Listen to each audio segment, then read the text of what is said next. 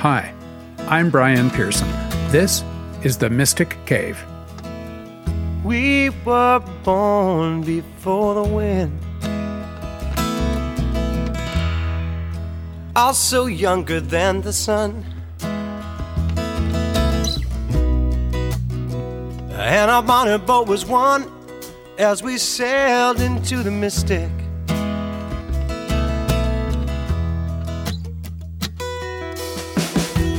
Hark now, hear the sailors. The Mystic Cave is a sanctuary for the seeker.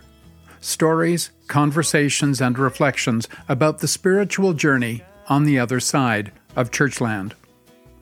Through the summer months, I'm offering something a little lighter than our usual fare. This is because I need to take a break from producing a weekly program, and because you might enjoy some summertime storytelling to take with you onto the back deck or out on a road trip. Each week, I'll be reading from How the Light Gets In, a collection of my short stories published by the Anglican Book Centre back in 1999. Despite my urge to do some major rewriting, I've tried to leave these stories pretty much as they were, except where I couldn't help myself.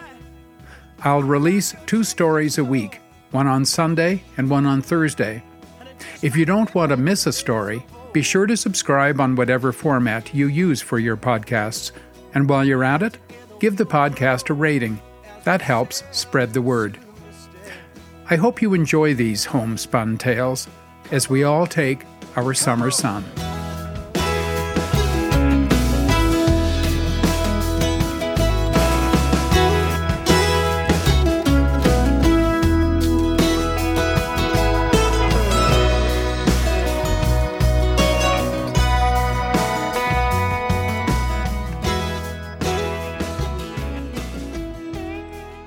Chicken soup. I was sitting down to lunch the other day when the telephone rang. Out of the blue, there was Father David at the other end. We're not close. We greet each other as if we're close, but we know each other hardly at all. Whatever bond we share comes from his serving the parish I used to serve, the rural parish of St. Jude's.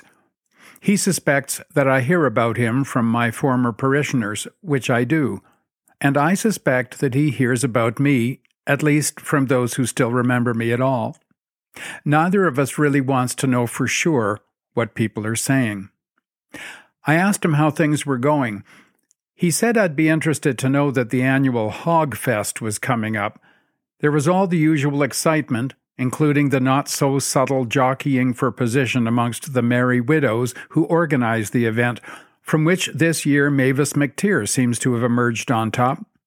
This means that the women will likely have Elf Brown play his accordion up in the church while guests wait to be ushered to a table down in the hall. We permitted ourselves a conspiratorial chuckle over the familiar politics. But this was not the reason for his call. He said he was calling to get my advice. Had I, while I was at St. Jude's, ever taken a funeral service for farm animals? Well, not a funeral exactly, more a memorial service, but the bodies would be present.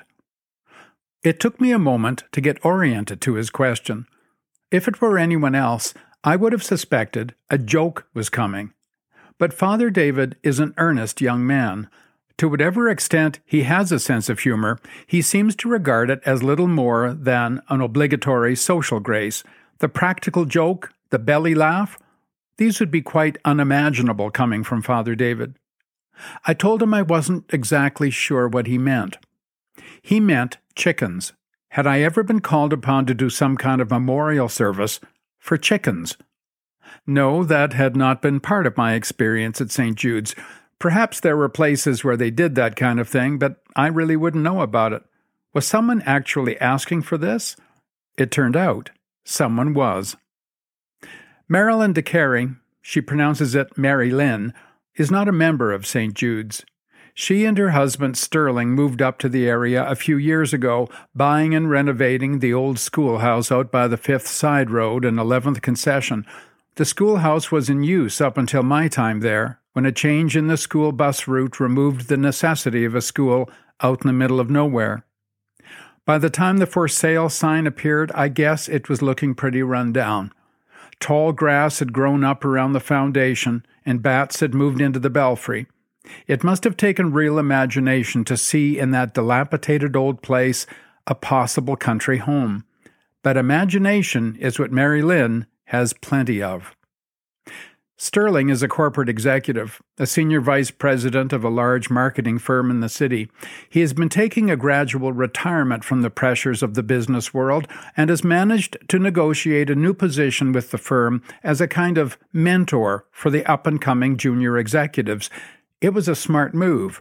Those sassy young men and women had more energy than he did, and their ideas, culled from graduate business degrees and countless motivational seminars, worried him with their smart-assed novelty. So, strategically, he placed himself directly in their path, several steps above them on the corporate ladder. Mary Lynn is 10 years Sterling's junior, and not your usual picture of a corporate wife. She used to be a kindergarten teacher and more recently taught art at a community college. She has been letting her long dark hair go gray naturally, and it cascades thick and unruly down past her shoulder blades. In she would bounce unannounced to Sterling's office in her long skirt, billowy blouse and sandals, presenting without ceremony a bunch of spring flowers to Angela, her husband's pretty receptionist. Mary Lynn has what some would call a sunny disposition. There are 2 hills for every valley, she says. She has on many occasions surprised their friends with acts of unaffected magnificence. At one dinner party, she presented every guest with a personalized wooden salad bowl made by her art students, a memento of their fellowship together. Sterling laughed louder than was really necessary as he hugged her shoulders, calling her his hippie bride. She and Sterling have no children of their own. This was at Sterling's insistence. He is the father of 2 grown sons from a previous marriage and had no intention of repeating that role when he married Mary Lynn, who had never had children of her own. His retirement scheme included selling their large home in the suburbs and replacing it with both a farm in the country and a condo in the city. They were to live up at the farm, which he tended to refer to as hers. The condo would be for when he had early morning meetings at the office, or for when they wanted to spend a weekend in the city. It's turned out that he is working about as much as ever, staying overnight at the condo most nights now. Mary Lynn, left increasingly on her own up at the old schoolhouse, has thrown herself into creating her dream home. Chickens were not originally part of the plan. In fact, apart from her cat, Marmalade, which she pronounces marmalade the French way, Mary Lynn had not considered having animals on her farm at all. She envisaged something more akin to a thatch-roofed cottage set in the midst of an overgrown English country garden, an array of wild flowers as you approached the house from the drive, bright hollyhocks, purple fireweed, white lupin, and then fragrant climbing roses clinging to a trellised porch as you stepped up to the front door. She cultivated roots and herbs and hung them to dry in her country kitchen, but when she saw the 10 dozen chicks down at Maddie and Fern's Food and Hardware, she was smitten. Tufts of yellow fluff scurrying around beneath the heat lamp, peeping as they bumped into one another. They were little balls of living sunshine, she thought, and bought the whole lot of them. The schoolhouse had a lean-to at the back that had served at one time as a small tool shed. If Sterling was so inclined, it would have been a great place to hang some power tools, oil a chainsaw, or give a tune-up to a riding mower. But he had been giving away his tools over the years. He took no satisfaction in physical labor, preferring to exercise his option of hiring those who did. Now the unpainted shed, with its padlocked door and small shuttered window, made a perfect chicken coop.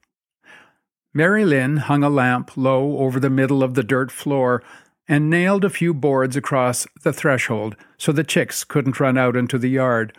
Every day she would throw wide the door, step over the barricade, and stand in the midst of her cheeping brood as they ran to greet her, their sun-ringed goddess of plenty, casting food like a sower, giving life to her little family. Maybe it was the maternal instinct, maybe the sweet smell of the country air, but on some days the sheer joy of it almost brought tears to her eyes. Mary Lynn had not asked anything about the chicks when she bought them. Matty had given her some instructions about keeping them warm and fed for the early weeks. He did say, though, that they were a fast-growing breed, intended for a quick trip at minimal expense to the poultry operations that supplied the fast food chains. She nodded, but all she saw were little fluffy orphans in search of a mom. By the time the chicks were reaching the equivalent of their teens, they were big enough to be let out into the open pen. Their rush to her feet was becoming more like a swarm, and she felt the pecking of their little beaks through the toes of her rubber boots. They were not as cuddly as they once were. Some seemed actually to be growing up deformed. This was confirmed the day she found the first victim of mob violence, a stunted chick with only one leg. How had she missed it, she wondered. The poor thing never stood a chance in the daily feeding frenzy. Its disfigurement must have aroused bloodlust in the others, who pecked it to death, leaving it in a small pool of blood. She noticed there were other misfits among her brood growing up unnaturally, without a wing or a leg, hobbling around the edges of the pack. Soon there were more victims. She picked up their lifeless little bodies and placed them in separate plastic freezer bags, zip-locking the tops. She laid them in a shoebox, side by side, and buried them out in the pasture. It made her look at her flock differently, suspiciously. There were murderers among them. The light pecking at her toes at feed time became a horrible sensation. Would they peck at her eyes if she were to stumble and fall into their midst? She began to listen for them as she lay in her bed at night. Would they wonder where the feed was kept? Would they dig with their little feet an escape tunnel beneath the chicken wire? Would they come scratching at the door? All the while, they continued to grow at an alarming rate, leaving behind the carcasses of those who couldn't keep up, their bodies bloodied, their eyes gouged out. She tried to get a hold of Sterling at his office, but the temporary receptionist, an unfamiliar voice, told her he was unavailable and would be for a few days. Finally, she had had enough. This wasn't fun anymore. In fact, it had become creepy, and far removed from the English country garden of her dreams. She called Matty. No, he couldn't take them back, he said, but if she could wait a few more weeks, they'd be almost ready for slaughter anyway, and then she could call Kate Morton, the butcher, to come and do the deed. Mary Lynn was not sure she could wait. When she called Kate, she was told it would be a shame to slaughter them so early. But Kate herself would try to find someone who could take the chickens off her hands until they were marketable. That night, there was no answer at the condo, so Marilyn left a message asking Sterling please to call her as soon as possible. Mary Lynn waited 2 days and then called Kate Morton again. No, she hadn't found anybody to take 100 chickens, not even for free. But the birds could be slaughtered early if that's what Mary Lynn wanted. They wouldn't have a lot of meat on them, but she could freeze them for stews, and they'd make good soup, of course. So last Thursday, Kate came over in her Mazda pickup, Morton's Poultry Service painted merrily on the side, with the head of a happy chicken up in the corner near the cab. Kate was not a large woman, but she walked with the square gait of a man like she meant business, dirty business. In her hooded sweatshirt and black rubber apron and gloves, swinging a hatchet in her hand, she looked like she could be some crazed killer from a B-grade movie. Mary Lynn said from the door that she was not sure she could watch. Kate said it would lower the price considerably if she could help out a bit. Mary Lynn thought about it, but it was not the price that persuaded her to participate in the slaughter. As she walked with Kate over to the run and she looked down upon the doomed flock, the full burden of her decision fell heavily upon her. She had nurtured these little creatures into the world, even the murderous ones who, after all, were only acting from instinct, not out of any evil intent. She should see it through to the end. Kate got to work. She had a swift and efficient method, the result of years of experience in her line of work. She first smacked a bird upside its head with the broadside of the hatchet, stunning it. Then she grabbed it by the throat, scooped it up, and swung it round once in the air until the neck cracked. The bird landed hard on the chopper block, and whack, off came its head. The operation took all of 5 seconds. Mary Lynn's job was to tie the feet with wire and carry the headless carcasses to the shed where they were to be hung from the rafters and drained. This would make the plucking easier when Kate came back with a small work crew in the afternoon. The killing went on through most of the morning. Kate kept up a running commentary on anything that came into her head, the unseasonable weather, the kind of people she didn't like, the spectacular spill at last night's monster truck rally. But Mary Lynn wasn't listening, and in any case, couldn't have responded. A dry lump had lodged itself in her throat. Tears blurred her vision as she picked up the twitching carcasses. Every time the hatchet came down, she thought she was going to be sick. By the end of the morning, 100 chickens were hanging lifeless in the shed, their blood collecting in pools on the earthen floor and running in small rivulets into the shadows. Kate went for lunch, and Mary Lynn was left alone with the bodies, beside herself with horror and grief. All her hopes, all her best intentions, and this was the result. It felt like an omen. She thought about Sterling, unavailable now for 3 days. From a deep inner place too dark for words, an aching realization began to surface. That's when she called Father David. She was not a churchgoer, so she didn't know who she was calling exactly, nor did she know what to ask, but his voice sounded like solace to her, and she broke down and sobbed into the phone. He reassured her it was all right. Now, what was it she wanted? Technically, there is no funeral service for chickens, but Father David will think up something. He's pretty resourceful. Then he'll have his pastoral work cut out for him as he gets to know Mary Lynn and draws her into the fold. Maybe there'll be someone new to help out with the Hogfest now. The Merry Widows have been complaining that it's always the same ones who do the work, and they've done it all for years. They've buttered the buns, diced the cabbage, sliced the ham, simmered the soup, set the tables, and collected the $5 from every adult who sat down to the feast. It adds up. But it's time some of the young ones pitched in. They'd be more than willing to show Mary Lynn how it's done.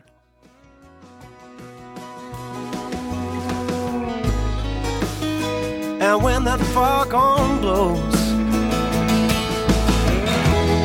I will be coming home.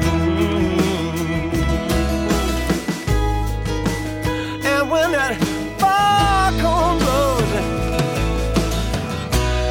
I want to hear it. I don't want to fear it, and I want to rock your gypsy soul. I've been reading from my book, How the Light Gets In, a collection of short stories. I'll be rolling out 2 stories a week in the Mystic Cave through the summer months, and then returning to an interview format come the fall, when we'll be turning our attention to views of death and dying on the other side of Churchland.